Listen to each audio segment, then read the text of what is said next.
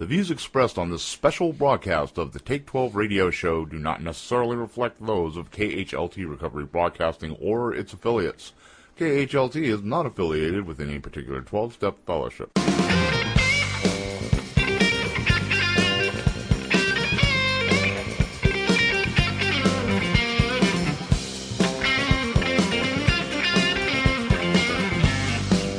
Well, greetings, friends and recovery family. This is your host, the Monty Man, with another Monty Man's Meditorial, brought to you, of course, by Dale and Juanita Ryan of the National Association for Christian Recovery. Today's meditation.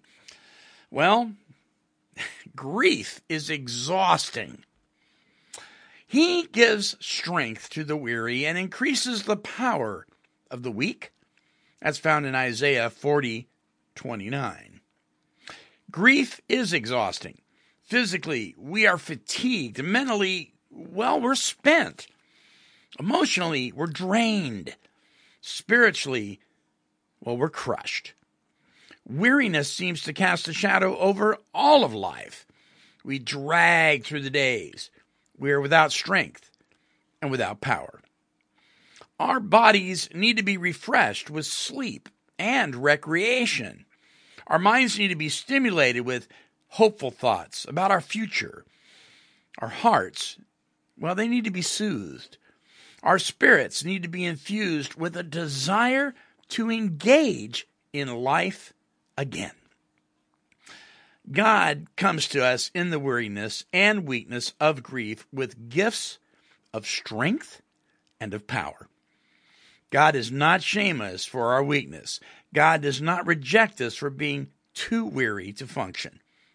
We may be tempted to refuse God's gifts either because we want to pull ourselves up by our own bootstraps or because we don't believe we are entitled to receive good gifts.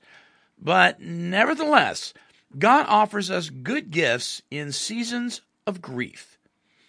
God offers strength and power.